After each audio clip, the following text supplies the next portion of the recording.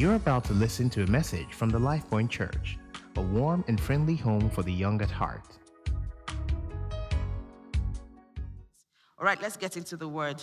And I'll just very quickly like to read from the book of Philippians, Philippians 2. Philippians 2:9. Do we have it up on screen? It says, "Therefore God also has highly exalted him and given him the name which is above every name, that at the name of Jesus every knee should bow, of those in heaven and of those on earth and of those under the earth, and that every tongue should confess that Jesus Christ is Lord, to the glory of God the Father." This morning, as we go into the word, I just want you to call the name of Jesus. I don't know what it is you've come to church with this morning. Falakemi led us earlier in prayers and asked us to submit our burdens unto Jesus, because he says that he cares for us. He wants to exchange your burden with this.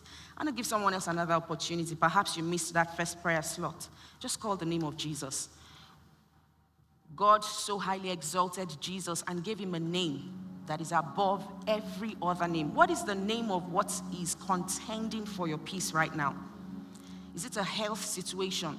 What have the doctors called it? Would you call the name of Jesus this morning? Is it a financial burden? Would you call the name of Jesus? We spend time speaking about the problems, speaking about the issues and the challenges, and we don't invest as much time in declaring the name that is above every name, the name that is able to save us and to deliver us from everything that threatens our peace, everything that threatens to destroy us. Perhaps you can relate to Aulika's God experience, and you're dealing with sexual addiction, with masturbation, pornography. Would you call the name of Jesus this morning? That name has been designed to save. That name has been designed to deliver, to liberate you. Have you lost your peace?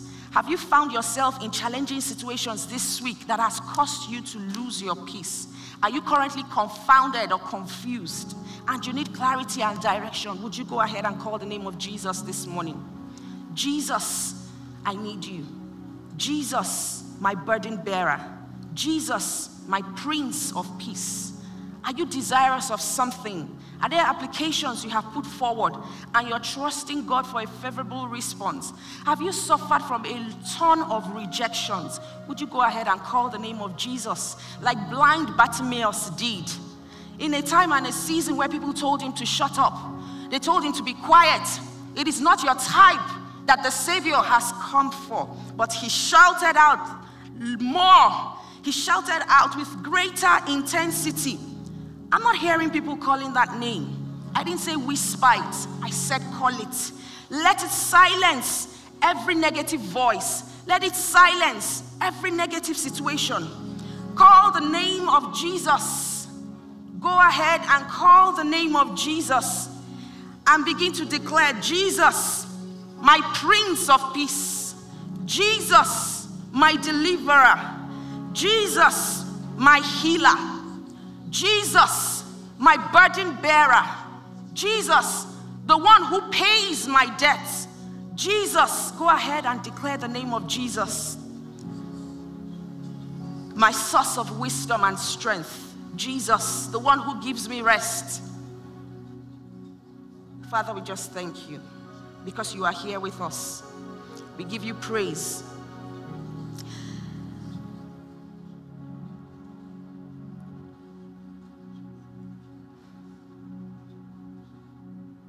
Thank you for your peace that passes human understanding. Thank you for your peace that defies the turmoil that is going on around us. Jesus, that you would visit someone specially today. Jesus, that you would heal and deliver. Jesus, that you would restore in health.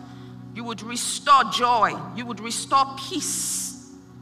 Jesus, that you would restore that backsliding fellow, that one that feels not good enough for your presence. Or that you would restore in love. You would restore him to you. Jesus, today we just touch you. touch you. We touch the depths of wisdom. We receive direction. We receive instruction. We receive encouragement. We receive guidance. We thank you for your word flows freely. It has free course in every heart. That every heart has been made a fertile ground for the seeds of your words that will be sown today. And that each and every one of us, we hear you very clearly. Spirit of God, breathe and brood. In Jesus' name, amen. Amen. Okay, so for the benefit of those probably just coming to church for the first time this month, we started a new teaching series tagged Jehovah Which Way. It's a teaching series on divine direction. And last week we spoke quite extensively about the dimension of divine direction that is focused on wisdom. Today we continue the conversation, and I will not be doing it alone. Demilade will be joining me, but I'll provide a very quick background. Yeah? So today's sermon title is The Pace of Significance. The Pace of Significance. And it's not focused on purpose or calling, because in our world, we're very quick to ascribe the word significance to mean fame, fortune, prominence. That's not what it is for us as believers. The word significance means something that is important, something that is to be reckoned with, yeah? And the way we have used the word pace here now, the word pace means the speed of movement. So whether you're going fast, whether you're going slow. But the way we've used the word now is as an acronym, yeah? And we will talk through Demilade and I would discuss the acronym. But it's important for us to understand that every believer has personal responsibility when it comes to receiving divine direction or divine guidance from the Holy Spirit. God is eager to lead us by His Spirit, but you and I, we need to be available to be led. There is no question about His willingness or His ability to guide us.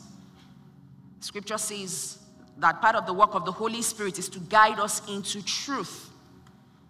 But you have to be a surrendered and a yielded person to be led. And that's usually the battle. The battle is not that you and I don't fully grasp, or maybe not. It's not that you and I don't understand, or to an extent, the importance of being led by the Holy Spirit. The battle is the submission of wills and prioritizing God's will above ours. So last week, some of the things that I said bordered around the conflict that exists between man and the need for God. And Awulika touched on something very important while sharing her God experience. And it's the fact that we oftentimes try to fill God-designed voids that only God can fill. We try to fill them with things. So we continue today just discussing the pace of significance. God wants to lead us to deliver a life of significance. A very big question that I find people ask a lot. In fact, it was still asked, I think sometime last month.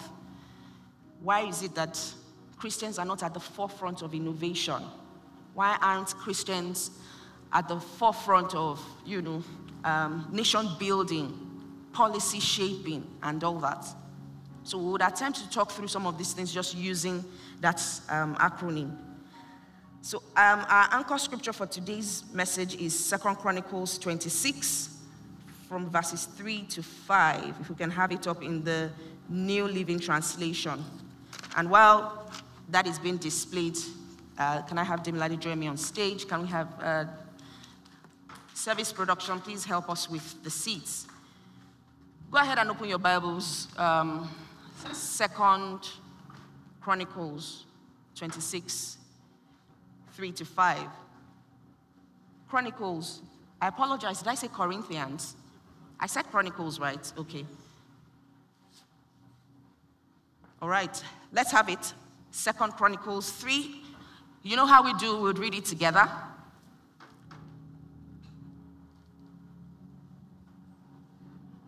One, two, go.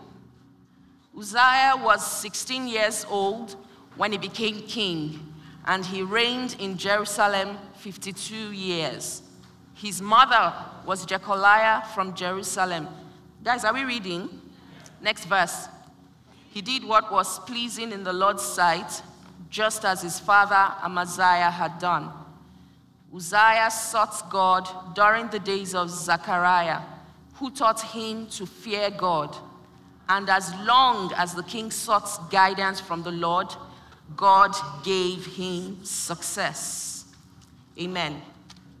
So, Uzziah was a small boy by the definition, by age, but he had a huge responsibility. He had a teacher. In fact, the Message translation references him as his pastor and teacher, Zechariah.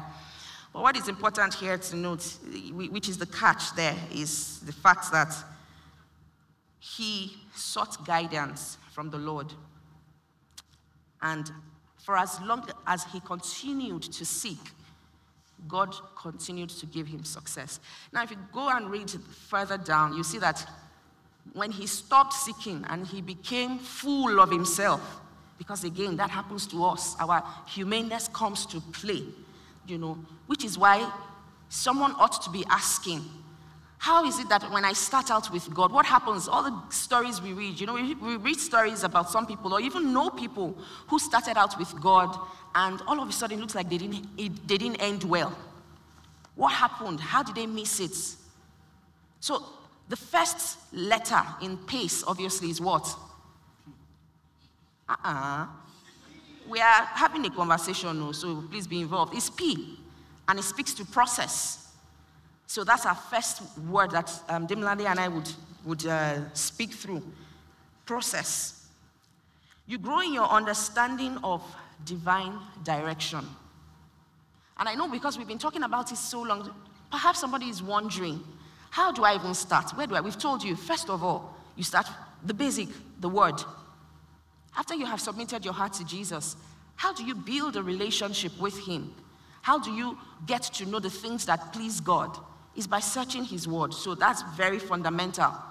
How do you train your human spirit? I said something last week that we're very big on developing our minds. We're very big on, getting education. Some of us we pay a huge sum to get quality education.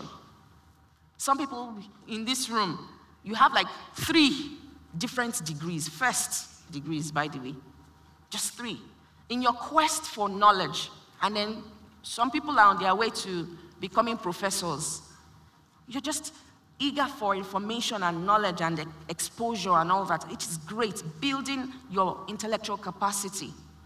But think about it. We don't invest as much time in training our spirit, in allowing the Spirit of God do great work in our human spirit. We don't spend as much time. And it's one of the things that I find that the kind of questions that people ask around the conversation on divine direction speaks to something that is fundamentally missing, So there's a process for growth. There's a process for learning. There's even a process for daily life and living. But the kind of process we're talking about this morning or that we want to focus on is the process of obedience.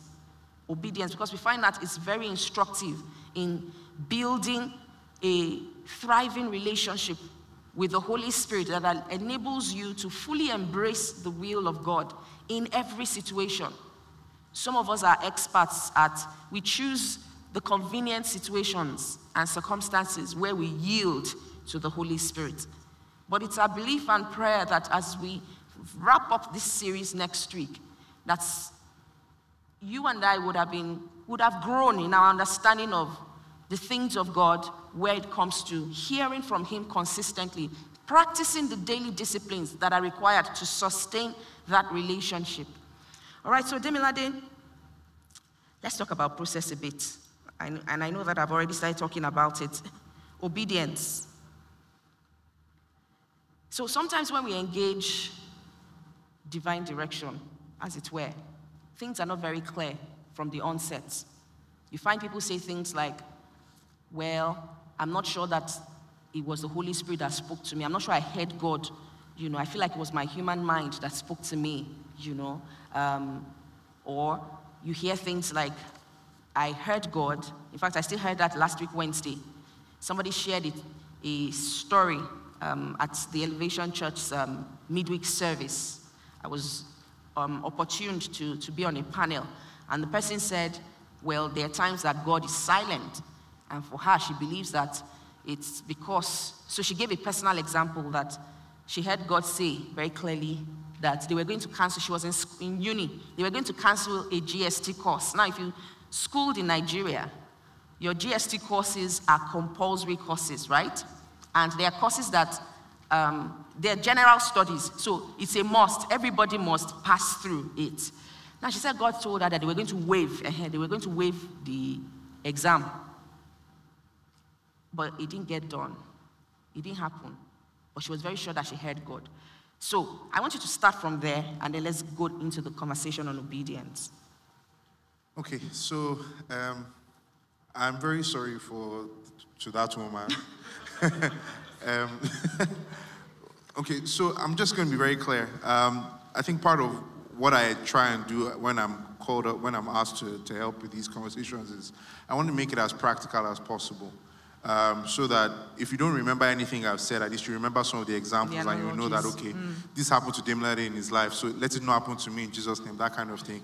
So that's what I'm going to try and do. And for this particular issue you've raised, I've had many of these encounters where I feel like I hear God saying something to me, but then in practice or as life goes on, it turns out that it wasn't really the voice of God, like she was saying, it was my own voice.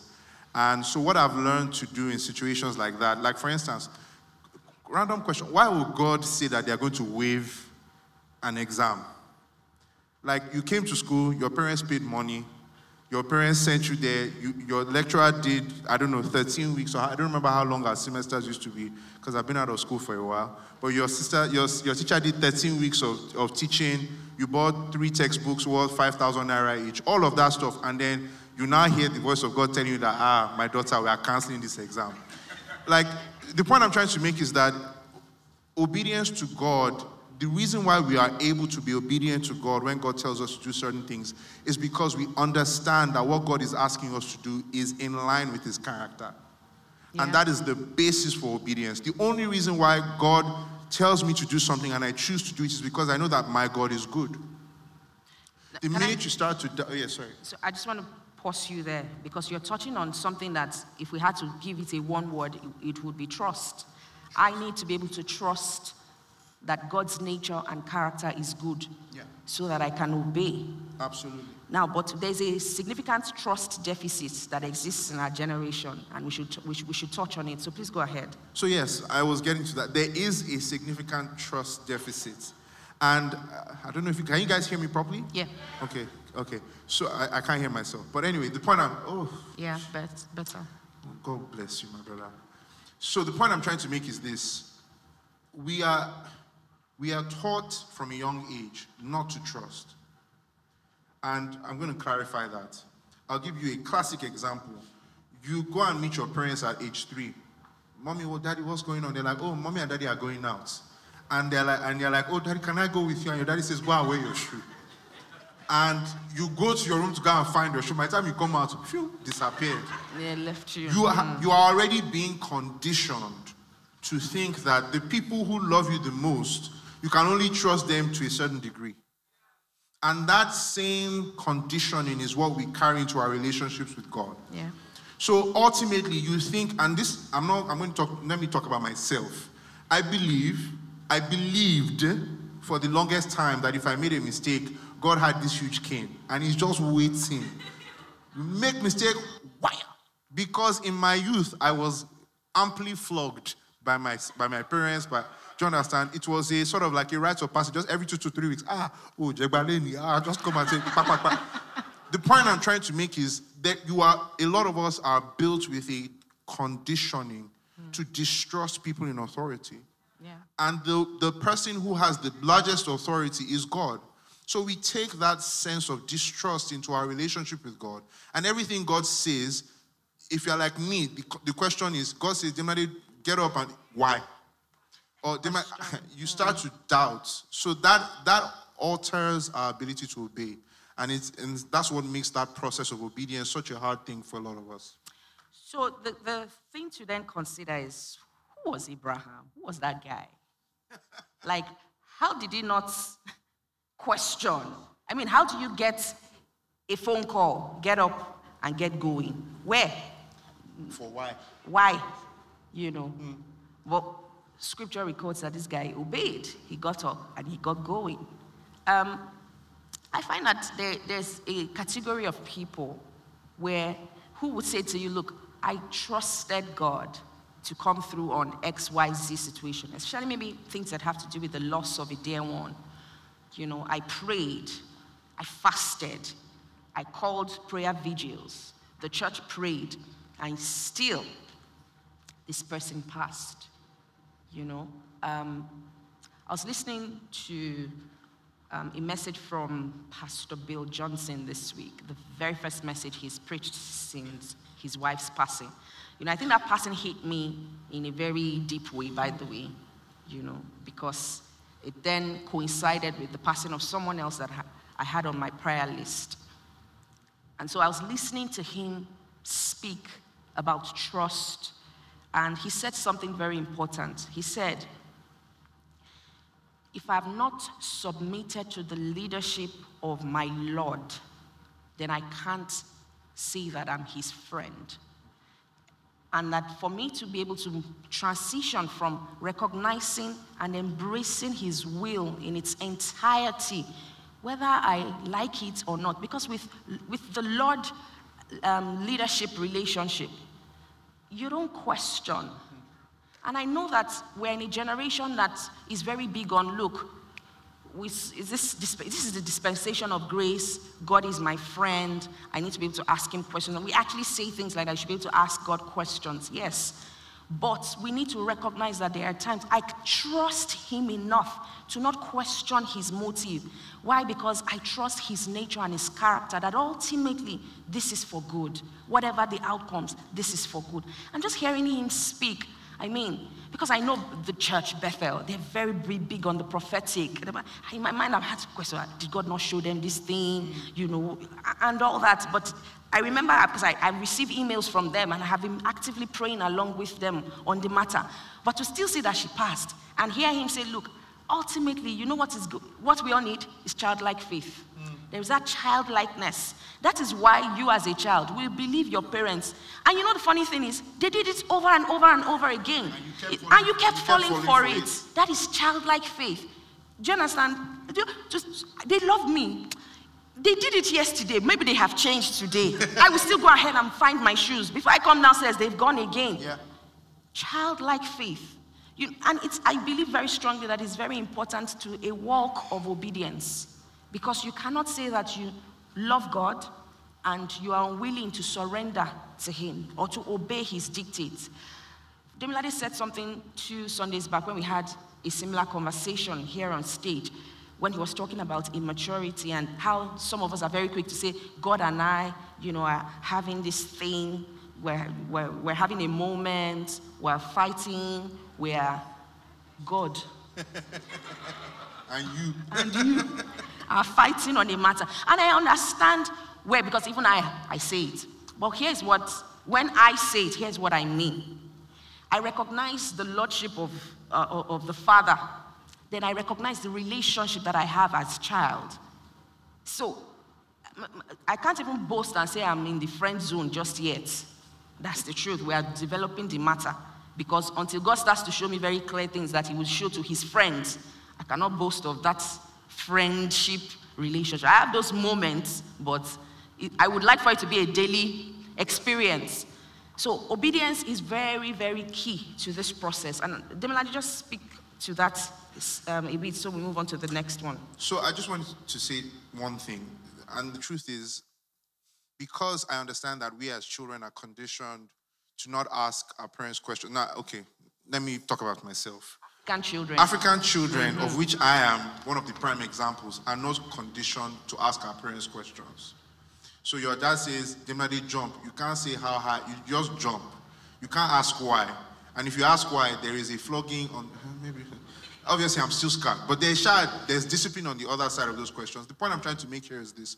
God isn't intimidated by your questions. Yep. However, if you are questioning his motive, that's where there's a problem. That's it. If you are asking God for clarity on how to do something, that's fine. God doesn't have a problem with that. But if you're asking God, why are you telling me to do, that's where the issue starts. So God isn't intimidated by your questions. As a matter of fact, if you need clarity to be able to do what God has asked you to do, ask away. But the minute you start to say, are you, and that's what the devil did in Eden. Did God say?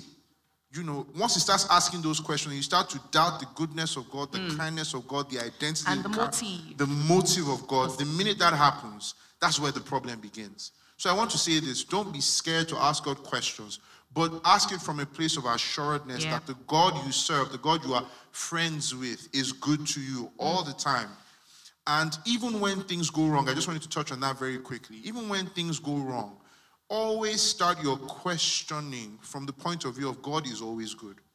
I'll give you a classic example. Jesus, the disciples have had this encounter with Jesus where they become the first demon-binding people in the Bible. Jesus gives them power. They go out into the world. They cast, they bind, they do all kinds of wonderful things. Satan falls like lightning. Peter is like, me? You mean me? You know, he's having this whole episode, right? And then a few days later, somebody comes with a child who is sick, gravely sick.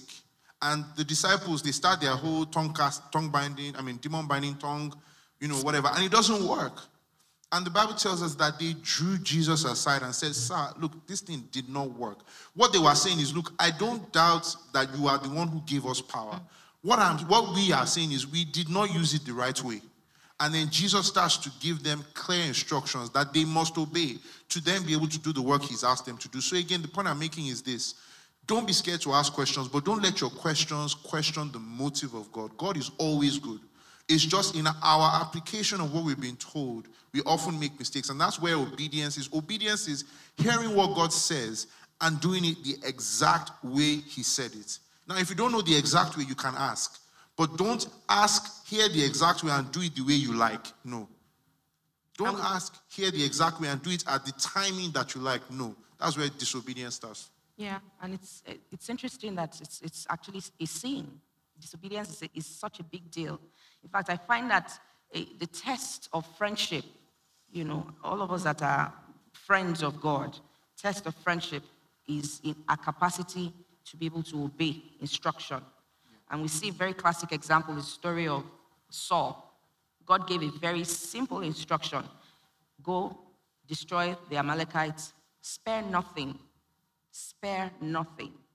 But Saul in his wisdom, last week we spoke about human wisdom and the potential pitfalls of the application of human wisdom. Saul in his wisdom decides that I will spare the king and the choice spoils of war.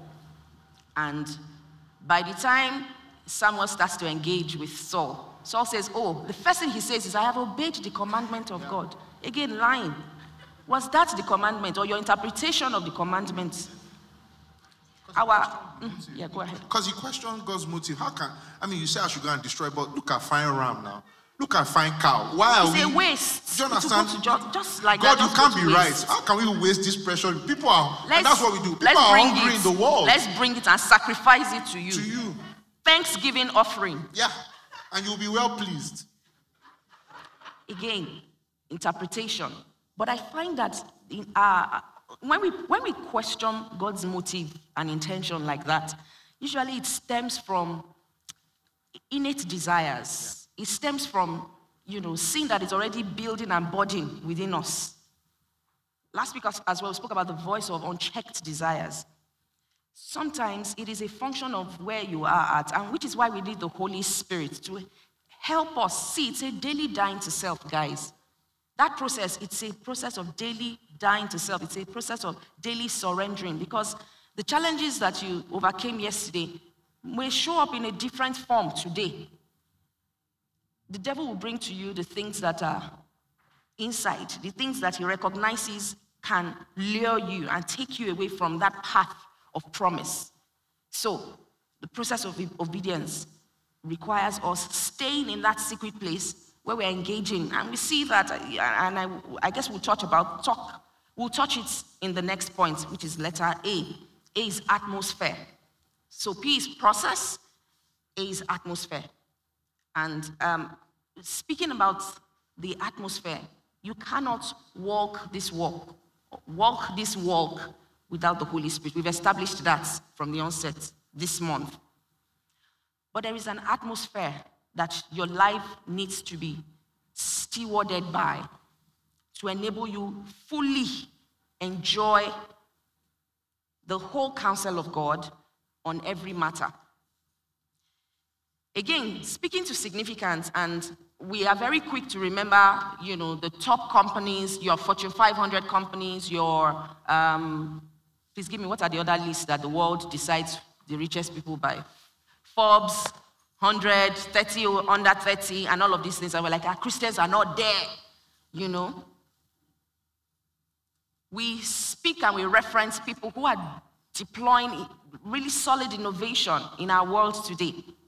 And we're like, but that person is not a Christian. This person is not a Christian.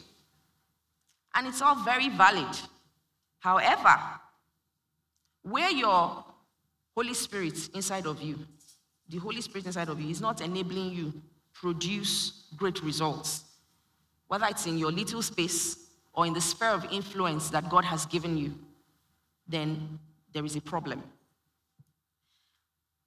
A lot of us utilize the Holy Spirit for our daily needs. What I will eat, what I will drink, what I will wear, me, myself, and I, my immediate constituency. Let us be all right. The significance we're talking about here is the need to look above and beyond yourself. God is looking for solution providers. God is looking for people that he would use to solve problems in this world. Once in a while, we would experience creative miracles, and we see a lot of creative miracles. Well, let me not call them creative miracles, but yeah, that's what they are. You would experience the supernatural. I remember one time PG came and somebody asked a question about, we don't see the supernatural in our world anymore. The things we read about in the scripture, we don't see them come alive in our generation. What is going on? Has God changed? And the simple answer is God has not changed. Our interpretation of the supernatural is what is faulty. Because you would look at an Elijah outrunning the chariot of Ahab. I mean, a man with 2 legs outrunning a horse that weighed more. Oh, it's even chariot, exactly. It's horses. Let's even say conservatively, 2 horses powered the king's chariot. You and I know that, at least we watch movies, and you see that minimum of 4 horses will power the king's chariot. But let's say 2. A human being like you and I outran horses. And then we say, we don't see things like that anymore. Please help me understand. You want to outrun horses in this day and age? No, please, let's speak to that. Is that what we want? Or we don't see a burning bush experience, or we don't see the donkey or the ass that's opened its mouth and starts to speak. We're not seeing the supernatural.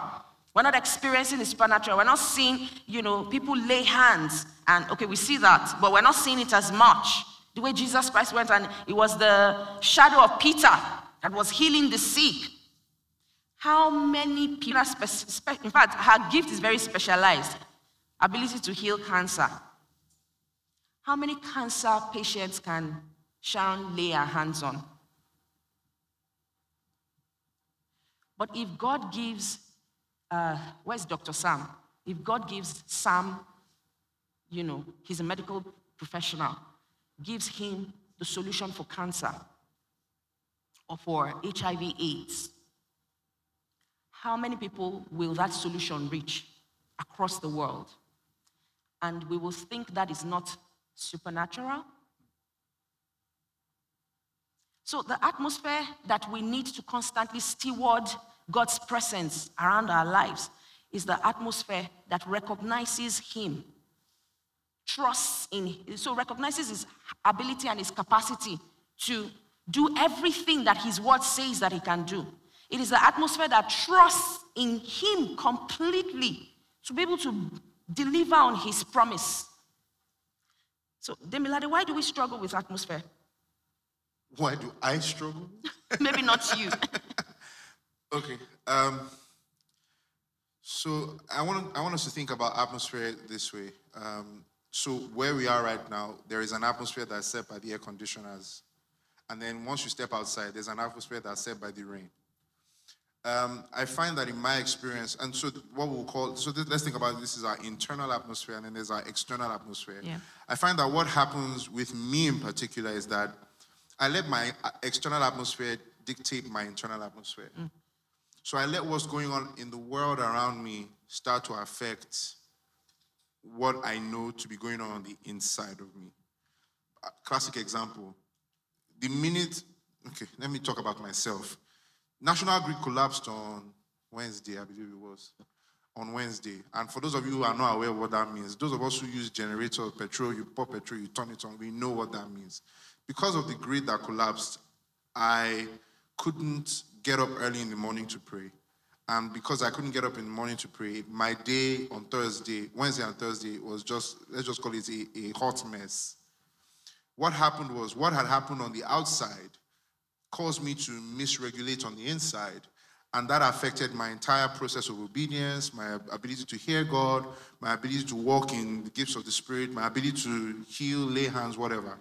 And the point I'm trying to make is this: if you don't learn to internally self-regulate, like she was saying when she was giving her God experience, she had to learn how to, I am the righteousness of God in Christ Jesus. I am this, I am that. To be able to break off from what was the impulses that were coming against her externally. Our ability to be able to create an atmosphere internally for ourselves, for our lives, an internal atmosphere that conditions us to do the right thing, is what ultimately keeps us walking in the process of obedience. So for me, I find that when I allow the world on the outside to impact me too negatively, the things I see on Instagram, the things I hear from people, like you were talking about Pastor Bill's wife passing away, it was an external impulse. It affected me internally because for a few hours, I couldn't fix myself. Man of God, tongue talking, Bible preaching, everything, and his wife passed away. What does that mean for me? Me, a junior Christian, I'm just up and coming. What does that mean for me? But I learned that I had to start to re-regulate my own atmosphere on the inside, sanctify my room, sanctify my mind. And then once I've done that, I can then go and be an external influence in the right way. A lot of us are so conditioned by what's going on around us that we don't, regulate our internal atmosphere, and then we're not able to be that blessing to the world.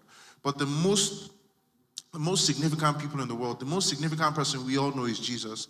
The Bible tells us that he had to learn obedience by the things that he suffered, had to learn how to regulate his own temperature, regulate his own environment. The Bible says he would get up a great while before dawn, go and pray. It was in learning to regulate his internal temperature.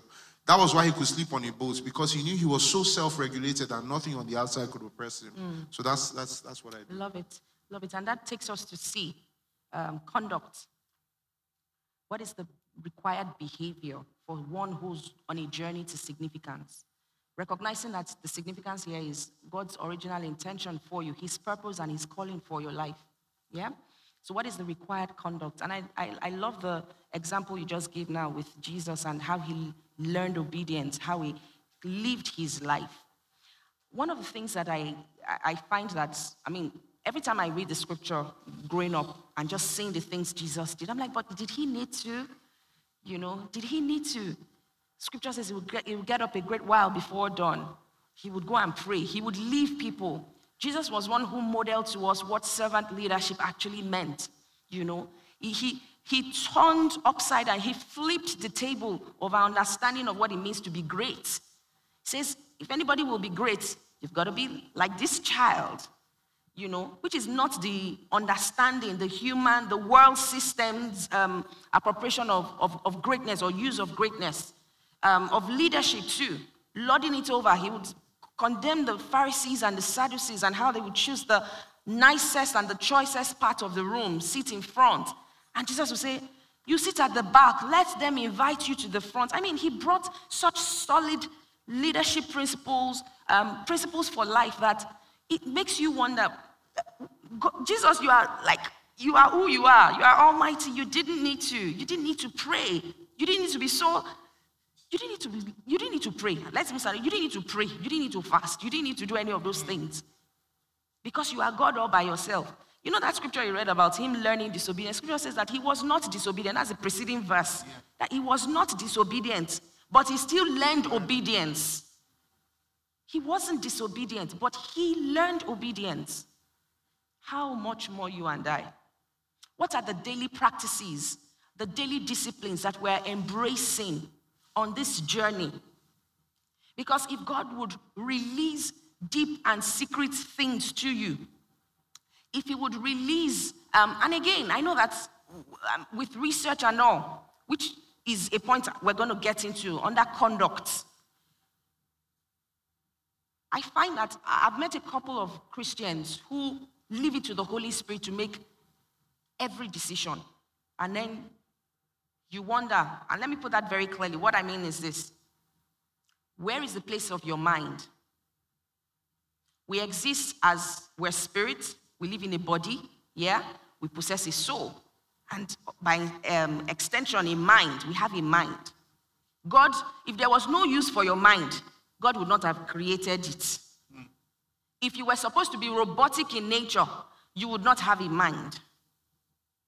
But God gave you and I minds that need to be cultivated and developed, which is why we go to school, we learn, we grow our intellectual capacity and prowess. But Christians are not innovative, as they say. Christians are not, you don't find them showing up. I believe that there are Christians who are showing up in certain industries. We probably just don't know. I mean, Mother Teresa was not known in a time. It was when she passed that her works were acknowledged. And I think that there are quite a number of people that is after they have passed that they start to talk about the great works that they've done. But the Holy Spirit on you or in you needs to enable your mind to be able to deliver and bring to bear kingdom in your industry, kingdom in the marketplace. Esther would go into a period of fasting and praying because she needed to engage with the king on a national matter. But Esther did not go in anyhow because she has been praying and fasting. There was a process, there was a method that I believe it was that period of her waiting on God for divine strategy that allowed her apply that process and that method. But you and I, sometimes, because we are enabled by the Spirit, we are anyhow.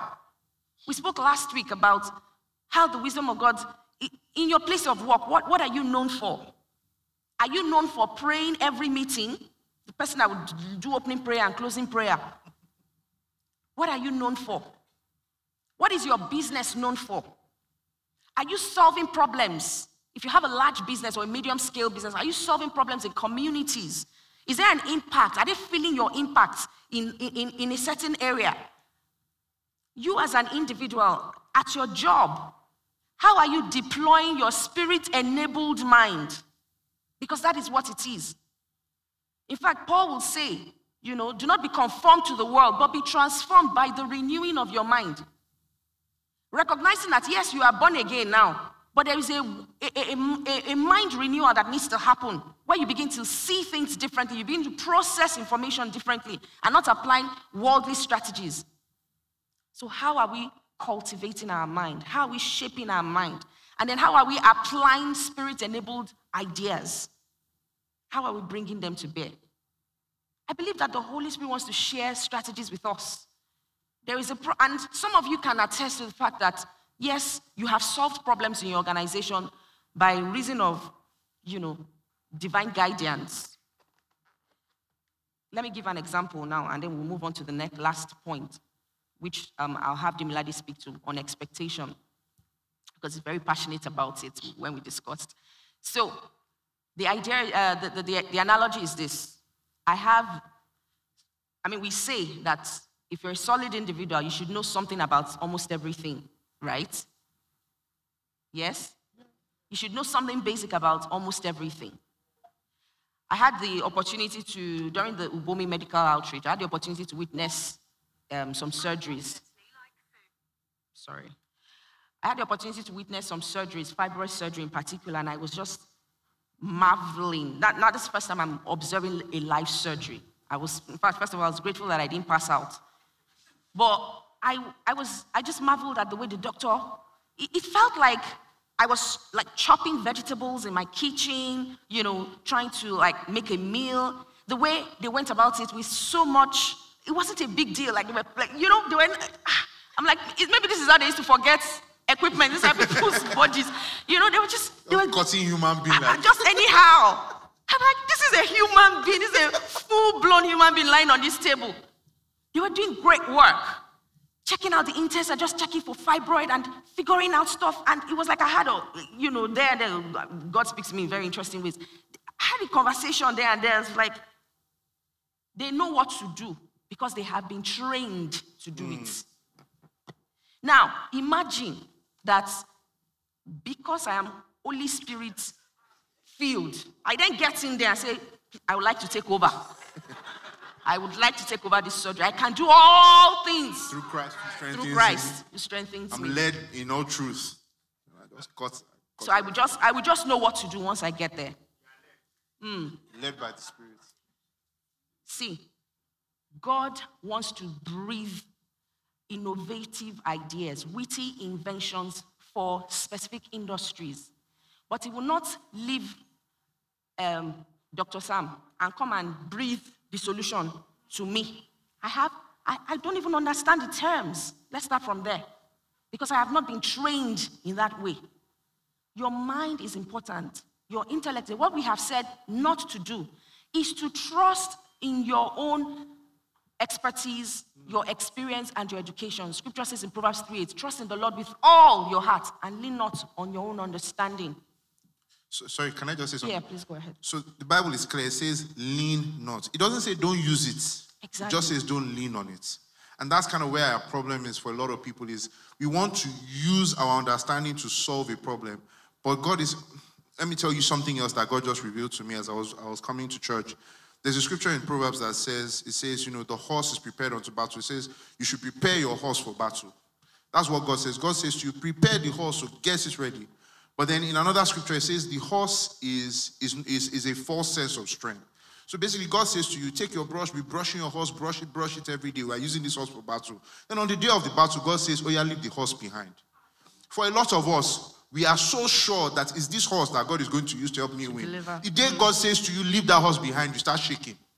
Because you have leaned entirely on the strength of the horse. But the Bible tells us that a horse is a false sense of security. So what happens with a lot of us is we educate ourselves to the point where God becomes nothing to us. I'm so sure of my ability to, like Adriel, to do strategy. Strong man this. The day Adriel was talking, strong man this one, that one. Do you understand? He was just giving all the terms, just throwing it out. God is happy with your head full of knowledge. But he wants your head with knowledge to be superimposed upon by the power of God. Yeah. So if you spend so much time amassing knowledge to yourself and you do not leave room for the Holy Spirit to feel that thing, then you will just have a head full of numbers. And you will not be able to live a life of true significance. There are so many smart people in the world today. But the difference between a smart person and an Albert Einstein or an Isaac Newton is they left room for the Holy Spirit to come and breathe upon their... Let the Holy Spirit breathe on your head.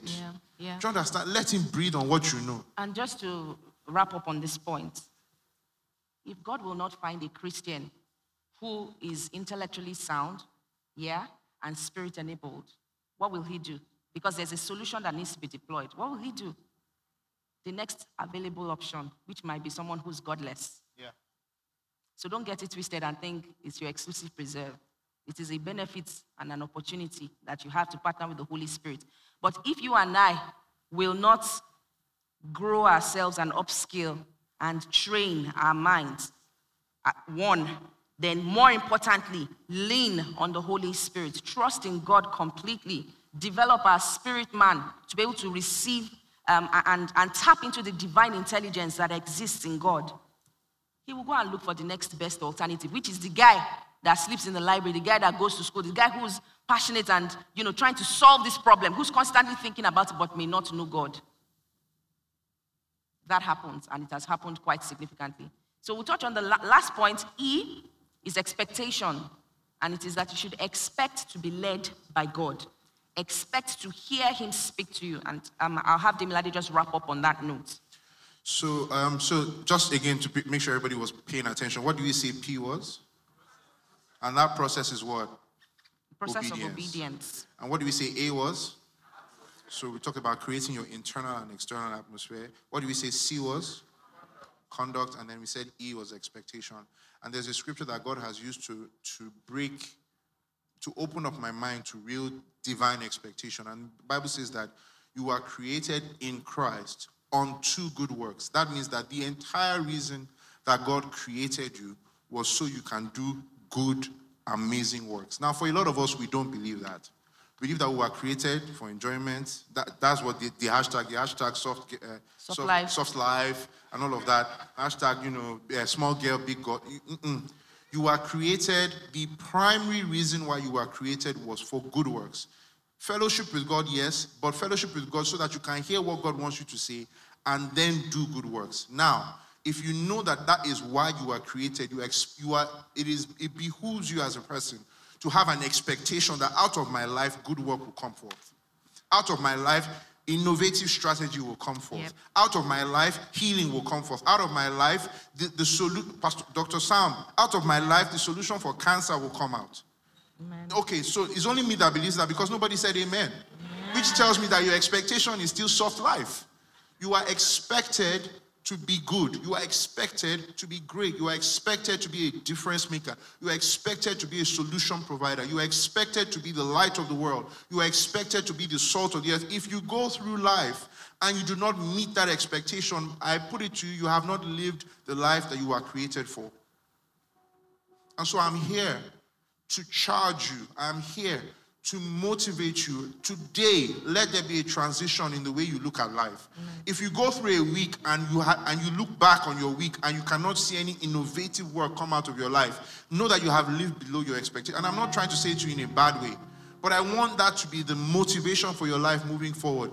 Everything I do, I tell the band here, if we come and we do work and we sing and everything, and then you pat yourself on the back, but you leave and nobody's life here is transformed by the notes you sang, the song you sang, you have not done good work. So remember, you are created unto good works. Let's say together, I was created unto good works. Unto good works. Okay, you need to say it like you actually believe it. I was created unto good works. One more time. I was created unto good works. Unto good works. Expect that God is there that God hears you. Expect that God will help you. Expect that God will lead you. Expect that God wants you to get to that expected end. Yeah. The Bible tells us that the expectation of the righteous will not be cut short. So if you have that God-given expectation on the inside of you to do good work, know that because you have followed the process, because you have created the atmosphere, because you are choosing to do conduct, the right conduct, then your expectation will not be cut short. Amen. Amen. Amen. Hallelujah. All right, let's just pray. Let's pray, guys. And in 1 minute, please just go ahead and speak to God this morning. I believe that this message has resonated with you, either the 4 points or perhaps just 1 or 2, specifically for the things that you need to take immediate action over. So would you go ahead and ask for grace this morning? Ask for grace to be diligent in the study of the word. Ask for grace to focus on God as priority, on the Holy Spirit, on stewarding the presence of God in your life as priority over drama, over sensationalism, over the things that don't matter. Go ahead and just ask that God would grant you the grace in this season to sit with his word. Scripture says that, it's not scripture now, I think it's Kenneth Hagin that says that faith begins where the will of God is known. To know the will of God is his word primarily, So go ahead and ask God for grace to be a diligent student of the word. that you would find yourself in his word. You would sit with his word. You would receive the capacity to understand. Revelation knowledge will flow from his word and from his presence. That as you abide in his secret place, that you become that trusted friend that he can release mysteries to, that he can release deep and secret things to, concerning your family, concerning your nation, your community, concerning your industry, that God would release information to you that will be used to change lives, that will be used to impact your world, that will bring glory to God, that would advance kingdom agenda. Would you go ahead and declare that your mind is enabled to receive, to incubate divine strategies? Your mind is enabled to incubate divine wisdom, divine intelligence, that you tap into the creative intelligence of God. You appropriate his wisdom. You bring it to bear. It is manifested in your walk. It's manifested in the works of your hands, in the name of the Lord Jesus. Please go ahead and make that declaration over yourself. Scripture says, if any man lacks wisdom, let him ask. Is there anywhere you are currently lacking wisdom? Is it wisdom for your relationships? Is it wisdom for finances? Is it wisdom, for your health? This morning, go ahead and receive it in the name of Jesus. God wants you to know that his expectation of you is that you can be led. He wants to lead you. Are you available to be led? And on that note, I'm just going to ask Demilade to go ahead and give people an opportunity to give their hearts to Jesus this morning. So that scripture we read says that the expectation of the righteous will not be cut short, but to be able to appropriate that, to be able to live that as your reality, to be able to have your expectation not be cut short, you need to be righteous. And I know somebody's here asking, how am I made righteous? How do I become righteous? The Bible tells us that we become righteousness through Christ Jesus. We are the righteousness of God in Christ Jesus. What that means is you need to accept Jesus Christ into your life. So if you're in the room and you haven't accepted Christ as your Lord and your personal Savior, I want to give you this opportunity to just make that decision in your heart. Just say, look, Jesus, I'm here for you. You told me now that I've been created unto good works, but I don't know you. I want to get to know you for who you are so that my expectation will not be cut short. And if you are that person in the room, I want you to just raise up your hand wherever you might be. Just take that bold step in faith to say, Jesus, I want to get to know you because I know you created me for good works. If you are that person, wherever you are in the room, if you could just raise up your hand wherever you are. I want to say a prayer with you that will help you transition into that life of righteousness, into that life where your expectation will not be cut short. If there's anyone in the room, you just raise your hand. So you just say this prayer with me. Just say, Lord Jesus, I thank you because your word says that you have died for me. I thank you because you paid a price for me to be totally converted to you. I thank you because you want me to be your friend. So now, Lord, I accept your hand of friendship. I accept your heart of love. I choose to serve you all the days of my life. I will follow after you. I will love you. I will be your friend. I give you my heart. I give you my ambition. I give you all that I am. In Jesus' name we pray. Amen. Amen. If you are that person and your hand is up, I just want our ushers to give you a card in the room. They'll ask you to fill in your details so that we can have a conversation with you and follow up with you in the course of the week. We want to be your friends as well. Thank you so much, everyone. All right. God bless you. God bless you. Have a beautiful week. Thank you for listening to a message from the LifePoint Church. To download more free messages, please visit www.soundcloud.com/LifePointNG.